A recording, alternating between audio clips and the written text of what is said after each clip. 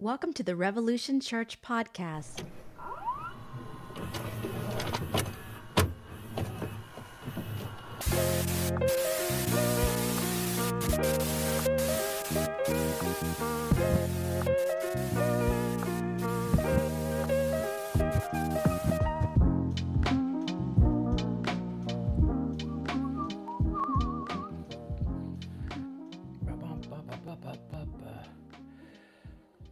Well, let's see. Hope you all have had a good Thanksgiving.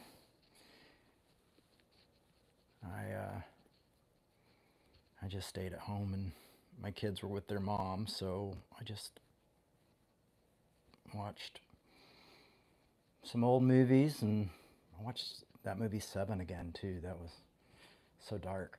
But then I watched I think it's called The Big Sleep, with Marlon Brando. It was pretty good. Well, so anyhow, glad you all could make it today.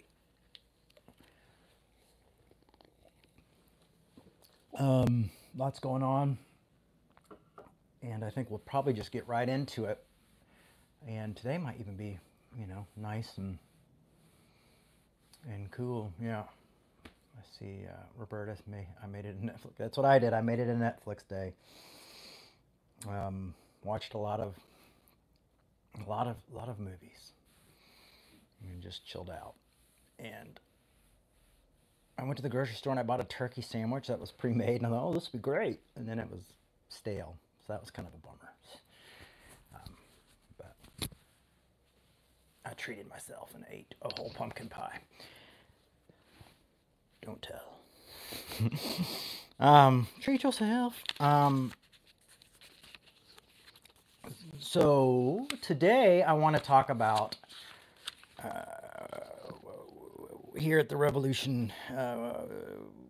One of the things that's always been important to me is honesty, and that's what I want to talk about today is honesty, and what that means growing up in the church, growing up in Christianity. I mean, just honesty in general. I've been reading some philosophy and talking about the concept of like trying to be not so much brutally honest, but just being honest, and how we often don't realize how low regards we have for honesty in some ways in our lives and with others, and how we you know when it comes to politics or religion, or things like that. And so we're going to talk a little bit about that. So I was raised in with free thinkers, Assemblies of God, as free as thinkers as you can be in the Assemblies of God. And but my parents were always like, you've got to be honest, you've got to be kind,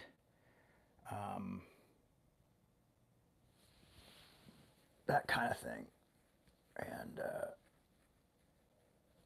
always treat others with respect. Like back when I was growing up at Heritage USA, they had stores and things like that. My dad would, like, I could not take a candy bar without making sure it was paid for or anything like that. He always made sure that I was just always, everything, this isn't, we don't use people, we don't take from people, we don't do things like, so that's how I was raised. And so, when my whole family went through that scandal, it was very confusing, to say the least, for me. It was very confusing. Because how I'd been raised to kind of see things and respect others and love others, and my parents really put that into me. So honesty became, a very big thing for me. And I was also brought up to love Jesus. But why do we love Jesus? We love Jesus so we can love other people. We love other people because Jesus loves other people. We love people because Jesus loves people. We love Jesus because Jesus loves people. We love people because people love Jesus. Whatever. Not because people love Jesus, just because everybody deserves to be loved. And that's what my mom and dad told me, basically. That was what I got from the Gospels. It was just simply that. Like, we didn't have Bible study. My parents didn't talk a lot of religion at home to me. Matter of fact, when one of the last times I saw my dad was a few Christmases, oh my gosh, 4 or 5 Christmases ago, and they brought out a birthday cake for Jesus. It was just, that just wasn't how I was raised with my parents. It wasn't a very religious upbringing. Which sounds strange, I know, but it just seems like, that wasn't what we had at home. But it wasn't, I guess, if you want to boil down religion to loving others and loving your neighbors as yourself and that type of thing, that was the respect. Like, you always treated everyone with respect. You treat you know, the garbage man with the same respect you treat the president or big preachers who were visiting or whatever. That was always what I was taught. So I was brought up to love and respect also the Bible, the Word of God, the God, and the love of truth. And that was a thing. So I was, gotta love truth, love others, love God. These are the ideals that I was raised with in Christianity. So I did it, but there lies the rub. The journey, the beginning of the journey. What happens is when you have those concepts and they start to already kind of rub against the system, and I think that's one of the reasons my parents fell so hard, is because it wasn't just like their enemies were everybody, in a way, because they were already kind of pushing against the Assembly of God theology and ideas, and having people like Steve on and things like that on television, and so they were already making people uncomfortable. Jimmy Swaggart didn't like the fact that my parents had like a hotel and water park. He didn't think that was very godly. Christian rock music, that type of thing wasn't acceptable. And so they kind of got rid of like a lot of that stuff. People didn't like that, And then you had a lot of like liberals who just thought, oh, all Christians are the same. Oh, they're all just a bunch of bastards, And so when my parents fell, it was just like, oh, we knew it, like from the left and from the right. It was like, well, maybe it's good because these guys aren't joining in like they were. Like my dad refused to join the moral majority and things like that. So you got all this stuff, happening. So I'm already with rebels. Like I'm being raised a little bit by these rebels, but who are also with this high belief of the authority of Scripture and, Christianity. And so that was what kind of started my road, was this respect and love and desire for the truth. And, I was raised to believe that the Bible couldn't have contradictions or didn't have contradictions or shouldn't have contradictions. So to my surprise, when I started to realize that the Bible did have contradictions, I think I did originally what a lot of people did, was try to like do acrobats, like an acrobat. And like, well, let's go into the, see what the what the time was, or the customer, or maybe this particular letter was written to this particular group, and so we can justify that contradiction that way. Like always, like how we had to justify the contradictions. And now realizing, like getting into decent scholarship, and you start to see that there's parts of the Bible that were either added at later dates. I mean, the pastoral epistles we know aren't Paul, but are claimed to be Paul. There's parts in Corinthians that were added later. And some some thinkers believe that those were actually the same people who the did the pastoral epistles, went in and messed around with like Corinthians and things like that. Some of the scholarship shows that. And so, those are things like over time, it takes a lot of time to kind of learn to adjust to that because you've been kind of told to toe this line and to think this way and to find ways to justify this. So you're almost given. I mean, I was almost given. I don't want to speak for everybody else, but I was almost given like these lenses of how to see the truth, how to understand the truth, and to keep the truth within a theological boundary, and this is how it has to be.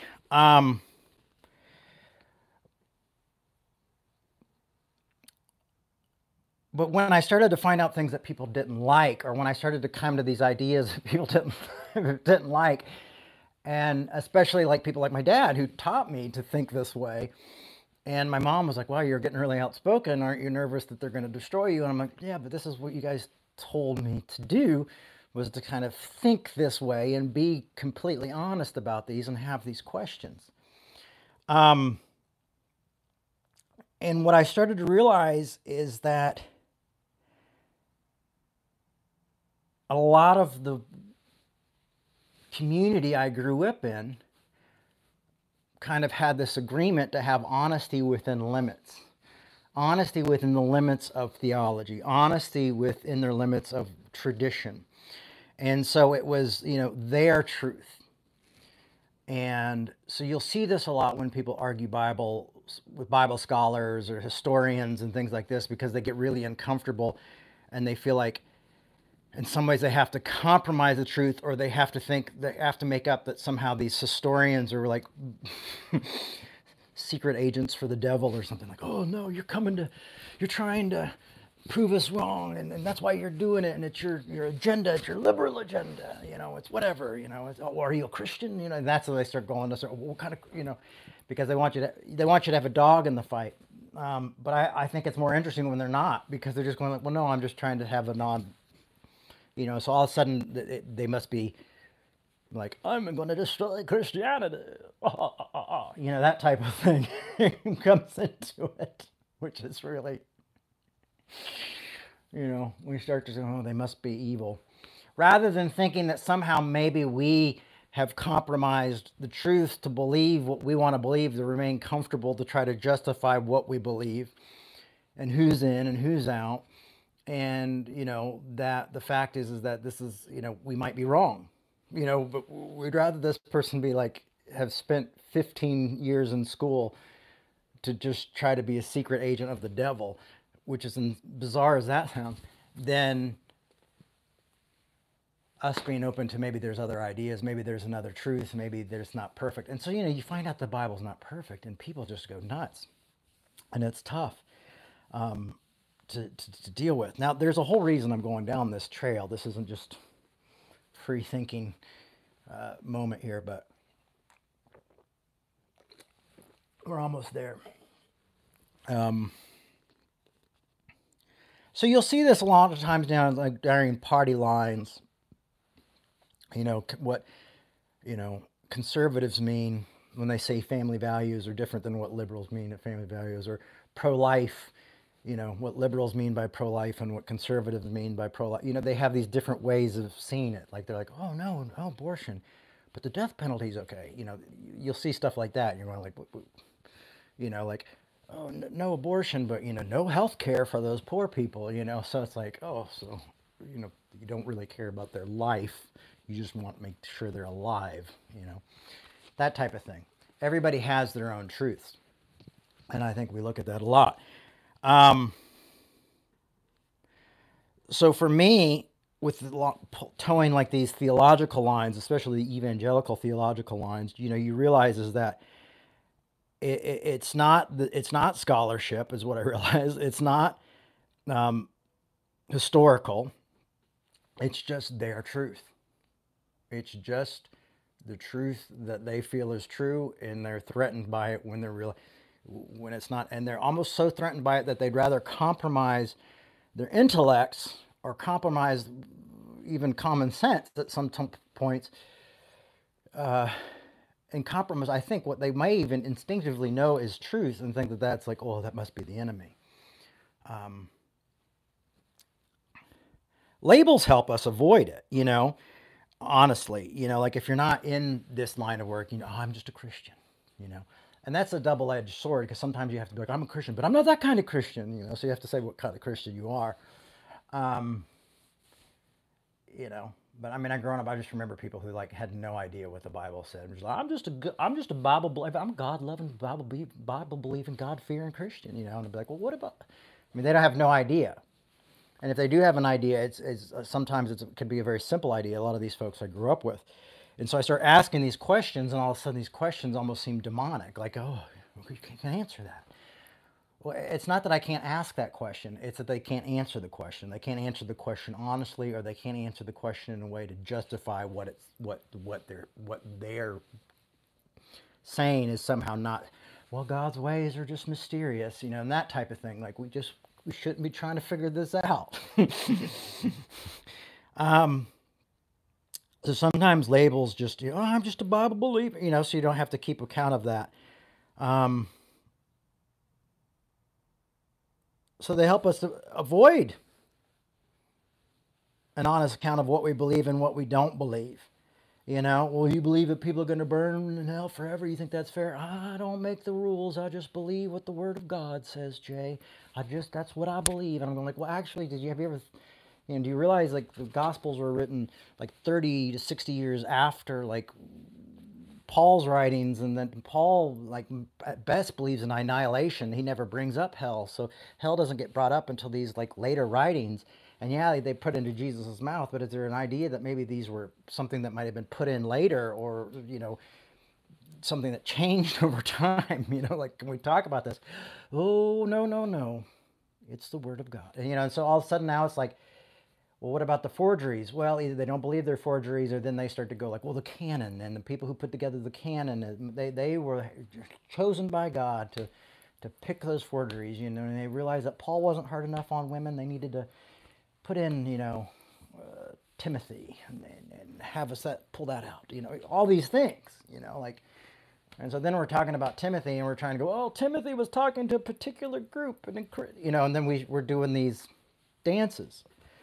I posted some stuff yesterday about Dan talking about scholarship and about those particular verses, and it's just, I'm glad that we have scholars now who are online and like using social media in a really positive way to kind of help people see this stuff. But there's still people who are like, oh, I just believe God's hand was in it all the way, and that becomes this reason to like ignore truths, ignore facts, to not grow, to not change, to not rebel. It's like we get very comfortable within the group thinking. We get very comfortable. Like I'm never been a fan of people like, wake up, sheeple. But we often do have this sheep mentality of, oh, we'll just follow and just go along with what it says because it's comfortable and doesn't rock the boat, and it doesn't do these things. And so we end up having this kind of honesty within the limits of our structure that one was raised in or grown in. Or so we, I mean, for example, we're really good. Like, okay, like I'm a Bible believing Christian. Okay, well, I love my neighbor as myself. I'm going to love my enemies. But like, think about things like how well we don't love others. We don't love strangers very well. We don't love people we don't know very well. And I'm going to give you an example. What I'm talking to you on, this is my phone. Now, this phone, supposedly there's children that have to go into the mines to get pieces of the materials that go into this phone. Chocolate, child labor. Things like that, diamonds, Nikes, all these different things. And you can argue out and say, well, it helps their, but different ways of that. But the thing is if we're loving our neighbors as ourselves, if we're not loving our strangers, or we're able to ignore certain truths to keep our society together. We're able to make up new truths to justify horrors. Like recently, I mean, I've just seen so many like liberal Democrats just be so pro-war, and I've just been mind blown by it.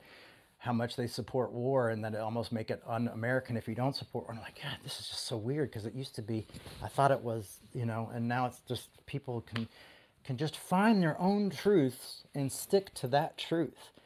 I remember when the guy, oh gosh, what the guy pulled all of his stuff off of Spotify. What was his name? Keep on rocking in the free world, because of what's the guy's name? I should have this in my notes. But Joe Rogan, because of Joe Rogan. He's like, if you're gonna have Joe Rogan on there talking about horse medicine, I'm not gonna put my rock music on there, And then you find out that Neil Young, that's his name. Neil Young sold most of his music to BlackRock, the company that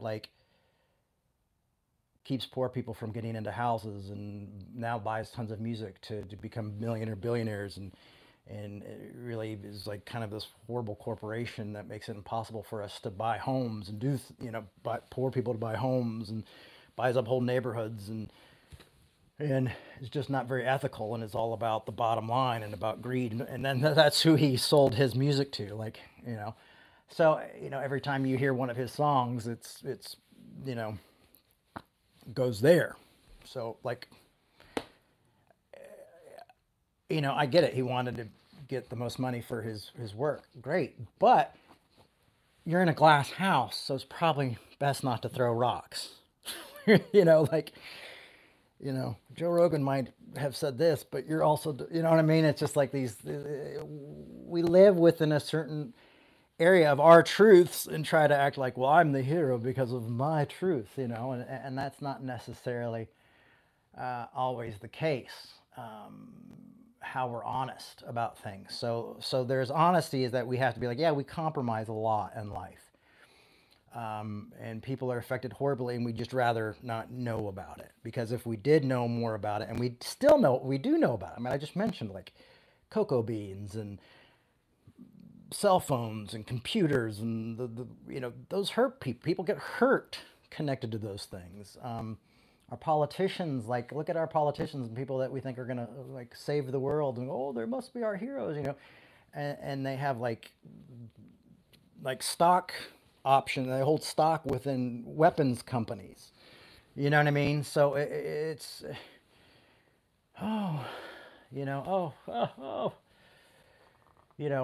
so our heroes are well, maybe that's why they like the war, is because they sell more weapons and they become more wealthy, and that's also why they get donations from the the insurance companies. So and they have the best insurance there is, so maybe that's why they're not really worried about us and our medical bills and things like that.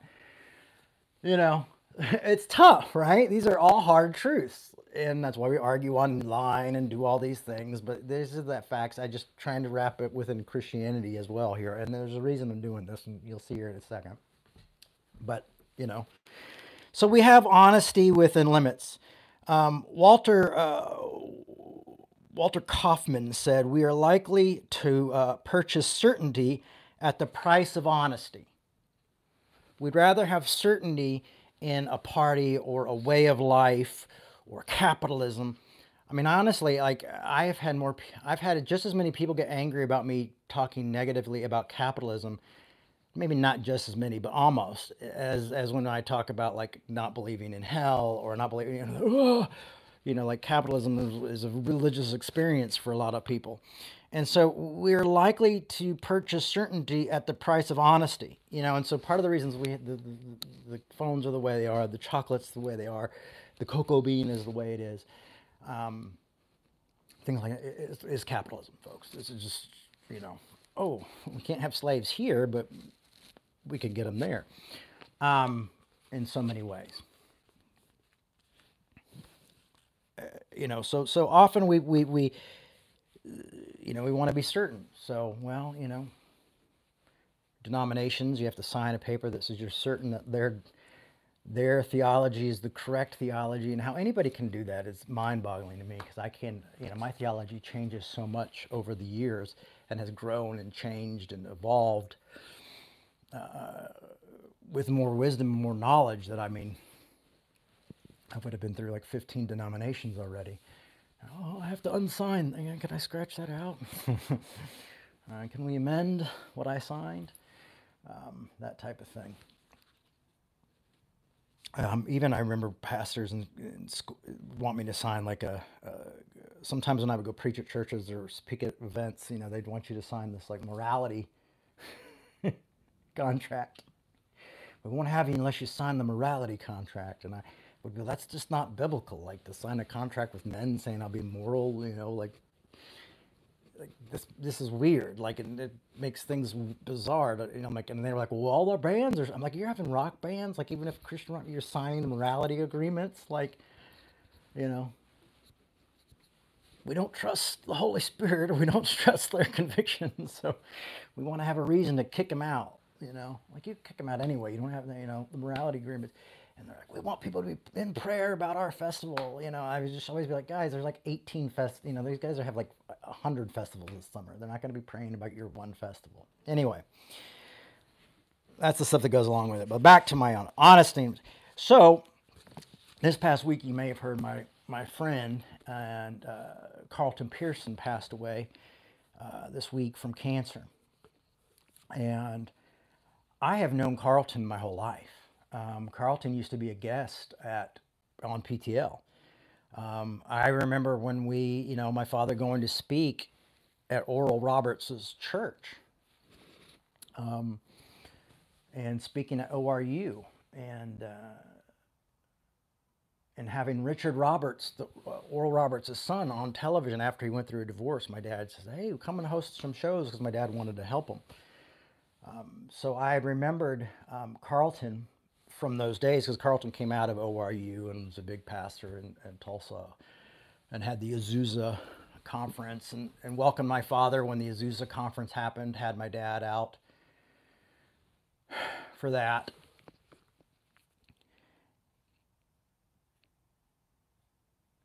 And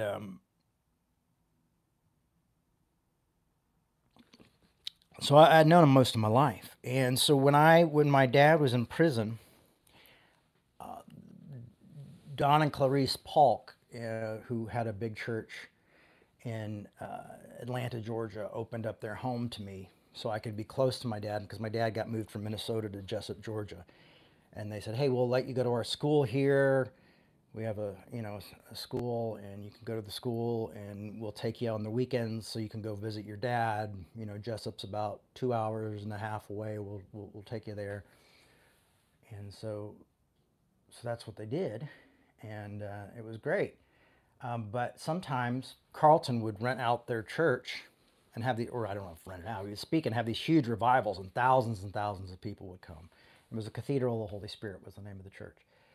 And I remember thinking, like, is this guy for real? I mean, he had nice cars, he had the security, he had all the stuff. They would often come over and eat at the pastor's, over for Don and Clarice's house after service, and I always liked him. He was always very loving about my parents, But there was always a part of me, like, questioning, like, is this guy for real? Because he had all this, he had everything. Like, I was like, this guy's got everything, A couple years passed, and I started Revolution, and then I came back to Atlanta for a while and lived with the Polks again, and D.E. Polk was really, their son, Donnie Earl, was a huge, had a huge impact and really introduced me to grace after that, like really changed my life. And I remember Carlton Pearson, that was at the time where Carlton Pearson came out and said he didn't believe in hell. And it first started as that he had an idea of he didn't believe that, like, children who are going hungry in Africa and people who are suffering in other countries of hunger and dying in these ways would be held accountable and go to hell.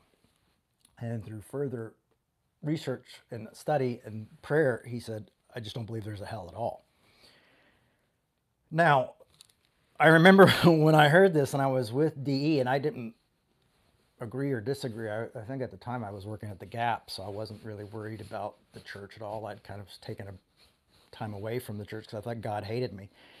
But I remember looking at DE and saying, buddy, he is the real deal, you know? Because me and Donnie Earl would have these conversations in the evening about, like, does hell make sense? We'd have all these theological discussions at night because we were like roommates. They gave us the downstairs apartment. So we'd always have these, like, half the time I would talk his ear off and he would fall asleep because I'd be still talking about theology, you know? But he had been at school studying theology all day. So it was, you know, probably exhausting to hear my armchair, you know, 20-year-old version of what I think theology is.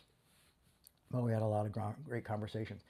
But that's just, it was really funny to me is that I knew that in the world that Carlton Pearson was in, is that if he said this type of thing, he'd lose everything.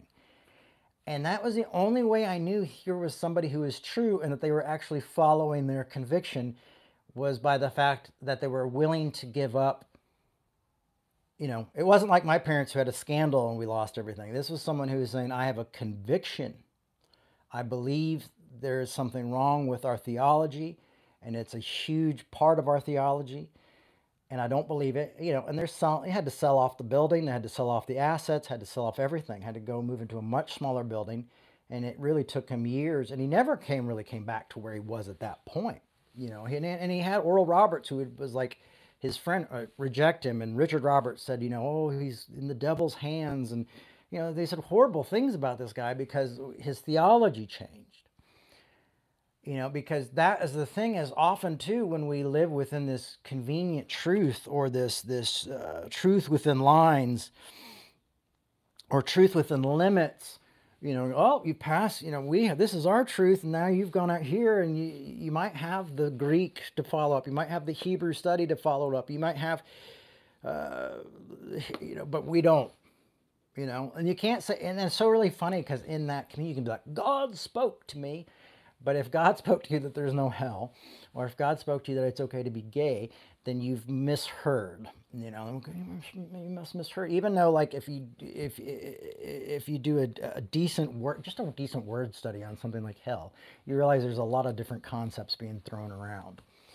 And then when you start to do the scholarship look of going back to Paul and what Paul talks about, and if is there, you know, and it's almost more like purgatory, like Paul's talking about there in anything, it's like purgatory, and then you either go to be with God's people or you just get annihilated, is what it seems that the Apostle Paul really believed. Now, if you see it through the lens of the Gospels, of how you've read the Gospels, then you go, oh, well, he's talking about destruction, he must be talking about hell. But then you have to realize, like, you got to let Paul be Paul and realize Paul came way before we heard the Gospels. So what we're getting from Paul is what he believed Christianity to really be. So there's worth a good conversation here, and not to be afraid of it, and not to say like, well, we only hold honesty within this, you know, because now you're saying we're not open to any new truths, no new ideas. You know, we all can't be wrong. Why do the majority of people believe it? And that's what you often hear, like, well, why have Christians preached it all these years? I'm like, because our pastors aren't scholars, you know, because it's a tradition that because they signed something down, you know, and then they start going, well, and here's the thing, is they would say, oh, Carlton is just tickling people's ears. Well, he may have been tickling ears, but it wasn't making him any famous. I ended up speaking at an event after I came out as affirming of LGBTQ people and had to let my whole staff go, and my church fell apart and I had no place to speak. I ended up getting a booking gig in Las Vegas, and it's not Las Vegas, Nevada. It was Las Vegas, New Mexico, where the most famous thing there is an old hotel that was in No Country for Old Men. So we're in Las Vegas, New Mexico, and me and Carlton are both speaking at this event, and I'm like, I used to see Carlton pack out churches, like thousands and thousands of people. Matter of fact, where they had to open up and show TVs in other rooms. There'd be so many people at these huge events that they had to do overflow because people wanted to see him speak. And now I'm speaking at him at a thing where it probably, 75 people maybe filled the room. And it's like, and he's co-headlining with me. So it was like, and I'm at the bottom. Like my career wasn't even close when I was at the top of my career, you know. So here we are together with that, and going through that. And we talked about it. We talked about it. We talked about what was going on and everything, and what it's like to be outcasted by the church. And you know, I had grown up at 11 years old experiencing that firsthand, and then as a, you know, now, and at that time, I guess I was in my 20s experiencing it again. But we had these conversations, and that time changed my life. That time changed my life with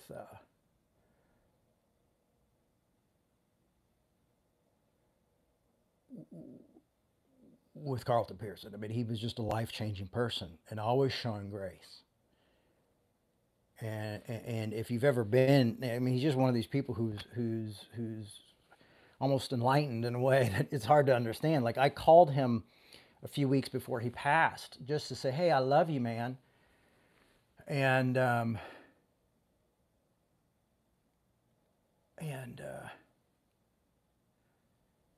thinking about you, and I know you're going through hell because I watched my mom die the same way. And he ended up encouraging me and saying, "Buddy, you got to go on." And you know, he's like, "You should stay online." I'm like, "Well, I'm trying to get a building." He's like, "Don't worry about a building, brother." He's like, "You know, the future of the church is going to be, you know, you got to be online. You got to stay connected with everybody. That's how we're going to do it. You know, the church isn't going to be the same in the years to come." You know, and I couldn't believe here he was, you know, probably 95 pounds, could barely speak, and he was doing everything he could to keep me encouraged to continue my work. And he was what a great man.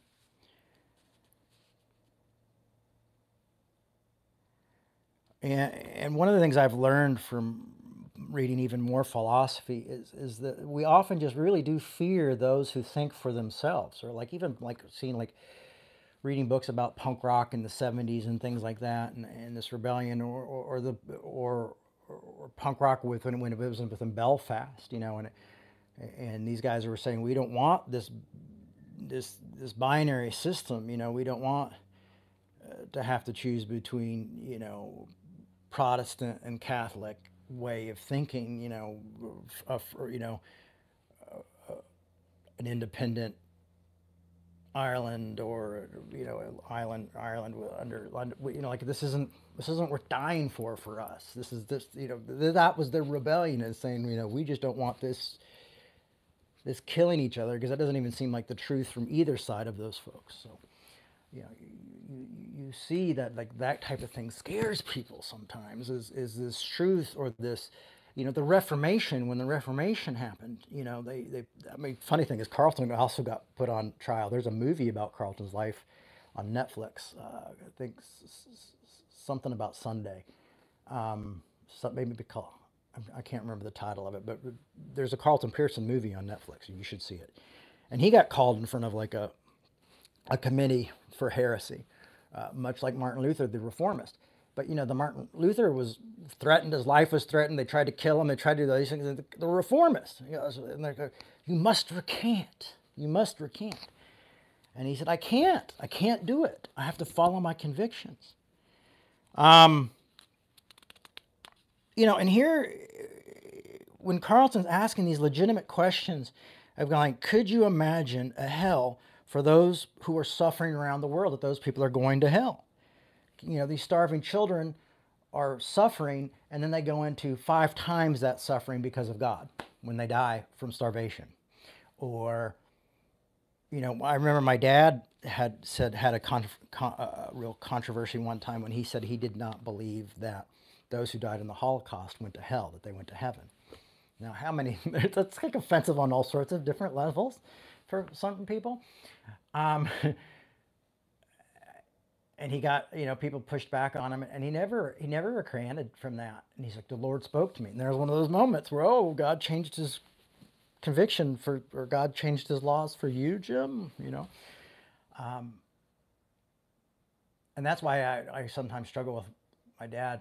And like, he kind of wants to open the door. I'm like, Dad, just open the doors, man.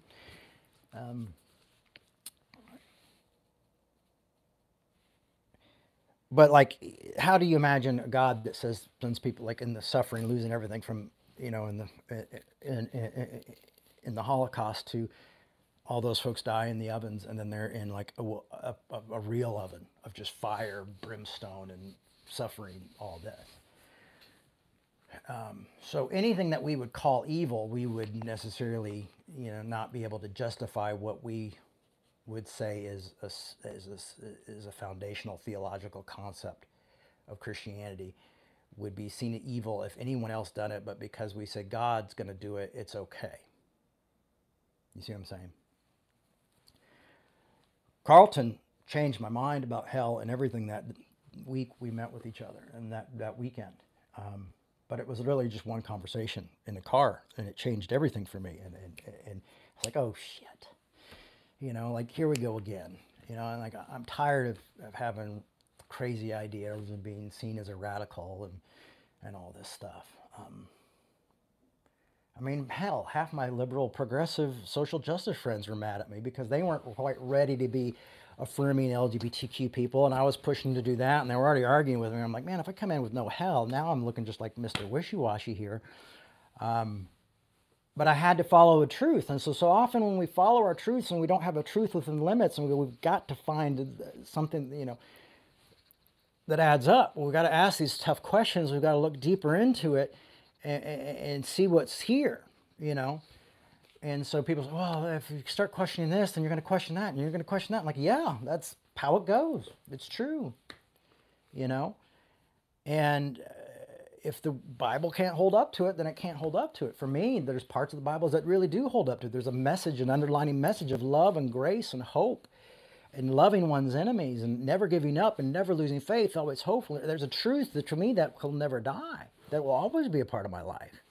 But there's other things that I go like, this just doesn't add up. It doesn't add up with the history. It doesn't add up with just my heart. It doesn't add up with the others, what it's saying here. It's like, I'm not trying to pick and choose, but I have to negotiate. We all have to negotiate. We're all negotiating biblically with the text.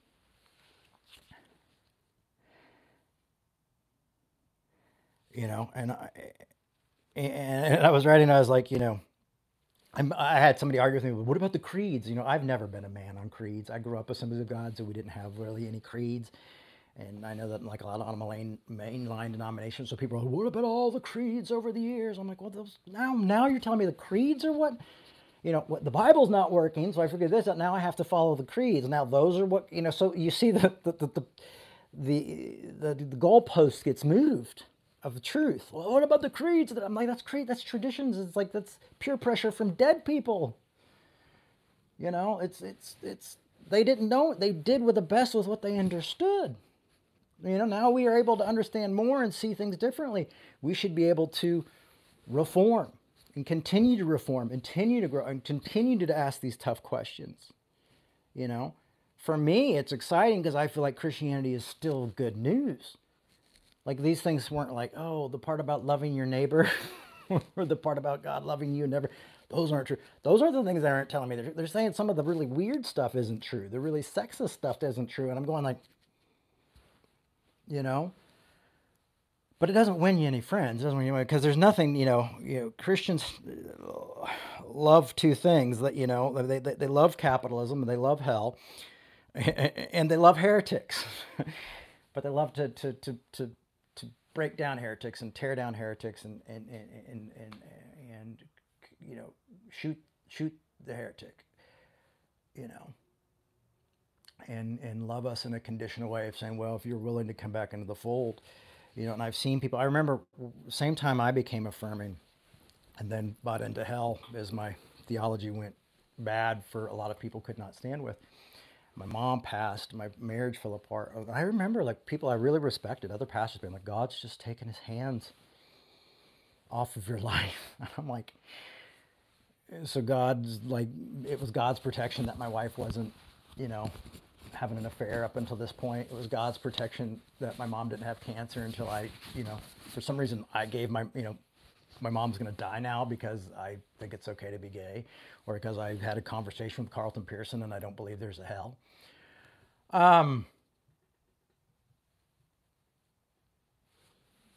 So What do you do with that?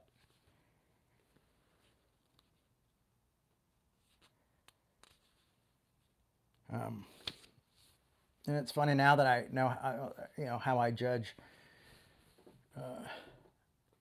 If I trust a lot of Christians as if they're heresy, if they're willing to risk their heresy for everything. There was no argument that he didn't believe it, that he didn't really believe it. He really believed it.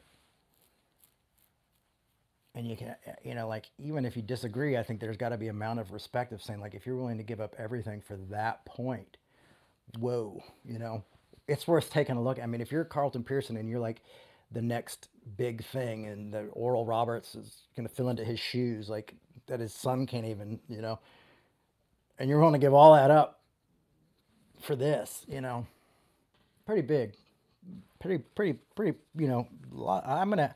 I'm able to respect that, and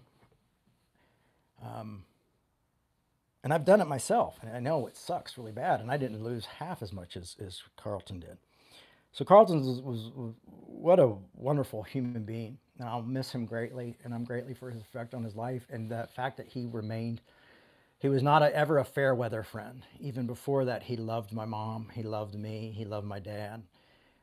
He was always about restoration, even before his even when he did believe in hell, when he felt like he had to save everybody. He was all over the world trying to save everybody from hell, he said at one point, because he thought that's what he had to do. So he was a good friend. And one of the reasons why I don't want to give up, just this past few months, this past month, I'm on the phone with a man whose body is saying it's time to go. And I'm calling him to be like, oh, are you okay? And he's not being like, oh, Jay, it's awful. I can't believe I'm losing it. I feel horrible. He's sitting there and saying, I want to encourage you, Jay, to go on. And I'm going like, brother, I'm going to carry the message. We'll continue to go forward. But like, I called to encourage you. Well, I need to encourage you, And when the Bible talks about in Galatians, my favorite book, they'll know them by your fruit, and I'm getting love and peace and patience and kindness and joy and being encouraged to be long suffering and continue in my work by Carlton as he is on his deathbed. I see the fruit of the Spirit within that dark moment, and within the valley of death, he's still giving the fruits of the Spirit to feed me to continue my work, and that's how we know, not by theological standards or by degrees or by things like this, but by that. And you got to ask yourself, how many people toe a theological line or a denominational line where you experience that type of love and grace and peace and patience and joy?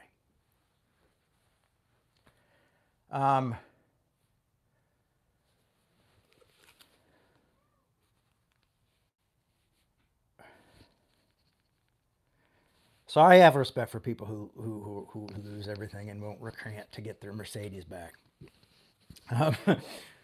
or just a living wage. I want to read this quote to you. We're almost done, folks. I'm sorry. I got the kids in the other room watching their tablets. So we'll get through this real quick.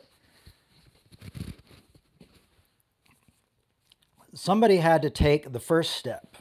And as always, you are hated for making the first step, even though they may agree with you eventually. Afterwards, they'll want you to go away because you remind them of how foolish they were originally. And I think that happened a lot with Carlton, and I've seen it happen in my own work. And that's a quote from John Lydon, or Johnny Rotten, from his book,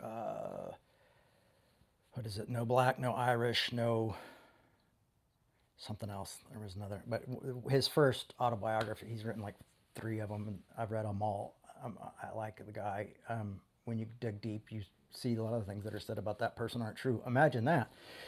But that idea that when people take the first step and challenge you, and use, that's why usually we're not within their lifetimes, they aren't seen as like, oh, because they often they will remind you like, oh, I really had no problem with people being tortured and burnt forever. I was okay with that and kept going and serving a God who was going to do that to people. And now I don't. And I see it, why didn't I question? You get all these kind of things. But for me, that's just part of growth. Like I've written 3 books, but I don't agree with 100% of any of those guys, that guy anymore, because I've grown, I've changed, things have happened, so that's just part of life and learning and being able to have the ability to do that, and just like, yeah, nobody has it all together. I was going, you got to believe the man of trust, the man of God.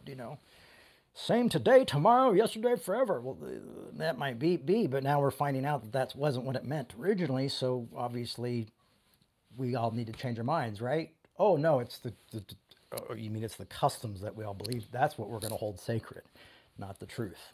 You see what I'm saying? That's where you have these truth within limits, honesty within limits. And we don't want to be truly honest. Like when I work with people, when I worked with folks on just this recently, who in this documentary about my parents, there are certain things that are like, this is not, we got to figure this out. We got to have this conversation. We got to do this. And there are people who don't want to hear things. Like, it's not just Christians, it's just people, they want more business talk. They want us to agree, and you start saying things and we don't say it that way. You don't do it that way. You don't think that way. So this is not just, and when John Rotten's saying this, he's not talking about Christians. He's talking about other, people in the scene, and he's really actually talking about, I'm talking about evangelicals at this time, but he's talking about the British, So you can see how this truth within limits works for a lot of people. And even when you do bring the truth, that sometimes you're not celebrated, and then sometimes you're just a reminder of like, oh, well, we should have, shoulda, woulda, coulda. I still have friends today who are now affirming who weren't when I came around and I was really pushing, that still don't like me because I pushed a little too hard back in those days. And that's just, part of it, I guess. And I have to be honest, like, just Carlton's heresy is, the more I've studied real scholarship and real biblical historians, the more I've studied, the more the idea starts to seem to be an idea that was added later to the Gospels, the idea of hell, to really get people to convert quicker. And that's hard for me to say because I don't want anything to be added to the Gospels. I want to be a red letter Christian and all that to be perfect, you know what I mean? And but I'm always been Paulinian anyway. But I want all the red letters. I don't want that to be like the most untouched. And when you start to go, oh, that's been touched and messed with a little bit, I don't like it either. I don't like it either, folks. I don't like what I'm learning sometimes. But that's just the facts, because I used to be able to explain it away with just saying, well, if you do the Greek study and you see the 3 words, you got to see which words Jesus is using, blah, blah, blah, blah, blah, blah, And then you start going and I'm going to be like, well, this might have been pushed when people were writing the story down. These are things that they might have been like, well, let's just put this in there. We'll speed things up. You go like, oh, first of all, if I say that out loud, I seem crazy. And then second of all, it doesn't feel comfortable. But the truth isn't always comfortable. The truth is not always convenient. It's not always within the limits that we want it to have. It's always not within the party line. Like I would just like some honesty with limits so I could sleep better at night, not worrying that like I have to say something else that's going to alienate people because I wanted my kids to have a good Christmas, or I want us to be able to eat, and I want to pay my rent on time. I mean, like that's what it's come down to. I'm like still having to be like, no, what I was raised with, what my mother taught me, and believe it or not, what Jim Baker taught me, and what these people taught me was this radical honesty, this radical love, that caused me to go down the same road that Carlton probably went down the same road because he was raised to think the same way too. And how important it was. And then when we find that this, even if it's a staple truth or something we believed in or the greatest tradition with all the creeds agree on, we find that it's not, we have to say it. Maybe it's the death drive. I don't know if you want to get Freudian on us. And like I said earlier, at best, Paul believed in annihilation. If you read Paul separately from that influence. So what is at stake? Well, I'd say what is at stake is loyalty to a tradition and not a question. To not question the facts. That we'd rather be loyal to a tradition and not have the art, and not question the facts. So I'll go like, okay, well, this is my loyalty. It's to the tradition. It's to this creed. It's to this denomination. It's to this way of thinking. It's to my audience. It's to the people who pay my bills. And so we will have the tradition we will be loyally to tradition. We will not be loyalty to Christianity as an idea that grows or that we find out new things about, but we will be loyal to Christianity as a tradition, to the past, not to the future, because it's supposed to not change, even though maybe we got the tradition wrong. We've had it for so long that time and tradition and peer pressure and the majority rules of thinking will be what dictates how we allow this to be. And the fact that the majority believes in something really horrible and awful and bad and not good news at all, and obviously makes even Jesus' coming seem like, oh, now that we have all this to choose from, doesn't seem like a great idea. I mean, think about all the little kids you've seen being held bloody. The children, and you go, well, Jay, they're not the age of accountability. Even think of adults and being bloody and held and disfigured. I saw a picture of a little baby blown up. It was horrific, and of course that baby went to heaven, right? But some of these people are going to hell because they're at the age of accountability, Jay. And that's just how it is. So they've gone from one hell to another hell, from one horrific hell to another horrific hell that will never end. Is that what we believe? Is that what you think? And you go, oh, I'm just going to praise God for that. I mean, some of my Calvinist friends have been really good at that. Like, if God sends my son to hell, I'm just going to worship God for burning my child. And I'm going like, doesn't work for me. And that's why I had to ask the questions. But there's fact is, why do I still tote Christianity? Because I don't believe that is Christianity. I would have thrown the whole thing away. Probably. I mean, now as a father, yeah, I would have thrown the whole thing away. But thank goodness to people like Dan and other scholars, because I don't have any Dan's books, but I read other scholars who showed me this. Christian scholars and atheist scholars and agnostic scholars, I don't have one favorite scholar. Dan is probably the only scholar I name off the top of my head. I have a lot of theologians and a lot of philosophers I like. So, love never gives up, never loses faith, always hope, endures through every circumstance. God is love. Love is not irritable. It keeps no record of when it's been wronged. When you start to look at things like that, you go, okay, eternal torture doesn't make sense anymore. That's not today's point. The point is to not count out the heretics when they are sacrificing their life for a message, not counting out people like Carlton Pearson or Martin Luther or people like that. Also, the message is not being content with honesty within limits. And you'll say, well, Jay, does that mean I have to be rude to everybody? That's up to you. I'm not here to tell you what it has to be. Like when someone says, hey, do you like my hat? And you go, what? Like the passive aggressive, that's very special. It's a very unique hat. Maybe you could just become passive aggressive. Or you just go, like, no, I don't like it, because often when we see people who live a truth without limits, we think that they're people who are hard to handle, or we don't like, I don't like, that person says things that I don't like, they say things that are very, not always the nicest. They're trouble in the office because they question my authority, that type of thing. So honesty isn't, we always say it, we all want honesty within limits. When nobody wants to be like, is this, do I look fat? Oh no, you look great. You look good, I always knew that, like, my mom was like, oh, you're looking healthy. I knew that I might want to cut back on the French fries.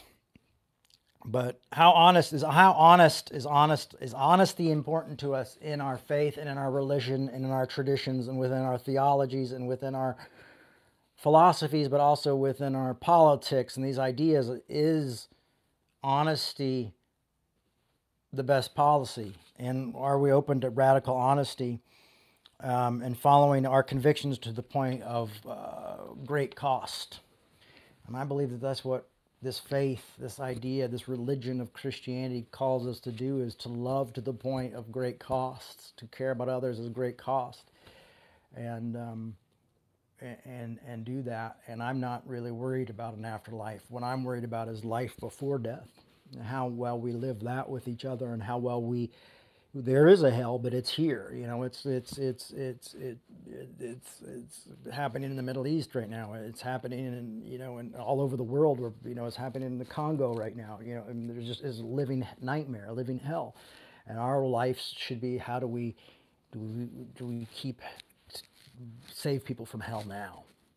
How do we grasp people out of the suffering now? How do we love people to the point where, how do we not ignore the stranger? How do we love the stranger as ourselves, who's building on the iPhones and putting together iPhones and mining in the mines, and the kids with no shoes on, getting the port for the iPhones and mining the, you know, and picking the cocoa beans, and, you know, and how do we say, hey, listen, I'll pay for more for chocolate if you, you know, you pay these kids and pay the farmers and allow them to have a living wage. How do we do that? So it's bigger than just a couple preachers saying, well, these people are in and these people are in and there's no hell. It's bigger than that. You know, it's a real suffering in the world that we need to, you know, theology seems ridiculous when that type of suffering is going on and death is going on and people are suffering like that. And to me, I think that's the point of Christianity, is helping us realize, like, tradition and theology and all that shit don't count if there's people, if my enemies suffering, if my strangers are suffering, if my loved ones are suffering in this way. Something else, something's got to be done. There's got to be a bigger sacrifice made here on everybody's behalf to bring that. So that's why we talk about, like, arguing well and disagreeing well and having these conversations, is so we don't destroy each other, so we don't put each other out on the streets for having unique thoughts and different ideas, you know, and try to recognize reformation when it arrives, not just hundreds of years later. So anyway, thanks for listening. It was a long talk. I thought it was going to be like 20 minutes given on my notes, but it was much longer. Thanks for listening and putting up with my rambling. Also, like, I don't know, is there a nonprofit day for there's Black Friday, then there's Small Business Saturday, is Sunday Nonprofit Sunday, or Profit Sunday. I think it's online Cyber Monday, right? Capitalism.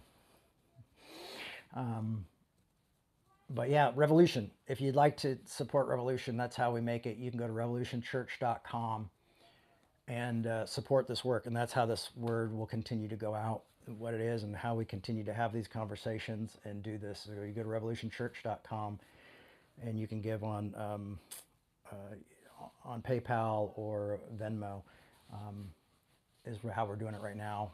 I'm having issues with getting everybody's addresses off of the Venmo because it goes to our accountants, and we have to pay the accountants, and which we do because they're the accountants, so they can write themselves a check. But there's a lot of stuff that goes into that, so we're trying to do that. But I just want to say thank everybody, especially this past month, for showing up. This month, you know, I got turned down by like 5 or 6 different places, grocery stores, for trying to get jobs because of my schedule with my kids, which is really weird. Hopefully maybe next year that'll not be an issue. Either the church will be back to where it wants to be, or it'll be easier to find a job without the holiday schedules. But thank you for that. I want to say thank you for that. And you know, we probably need to raise about $4,000 to keep us going till the end of the year. That's where we're at. And so if you can do that, just one person, but you know, I don't know, there's 14 on us right now. I don't know what the math would be on that. But if you can give, no matter what, it helps. And you also get a tax write-off for those of you who worry about those type of things. And you get a tax write-off for giving, because we are a 501c3 and all that. So thank you for your help, support. Thank you for making this a reality and giving me the time to read all these different books and people and theologies and scholars and you know, I don't know. I just feel like that's my ability, is to read these things and bring them down into an easier way to understand, because I struggle to understand them just at once. But trying to bring them to everybody and have us think differently, celebrate each other for that, and with the help of great scholarship and great philosophy and great books, you know, and great lives lived, and help others live life well and set them free from life as a living hell. So hopefully that just makes us all a little bit nicer. Love you guys. Thank you so much. I will see you next week. RevolutionChurch.com. Say hi on Instagram. I'm on there mostly. Okay. Bye-bye.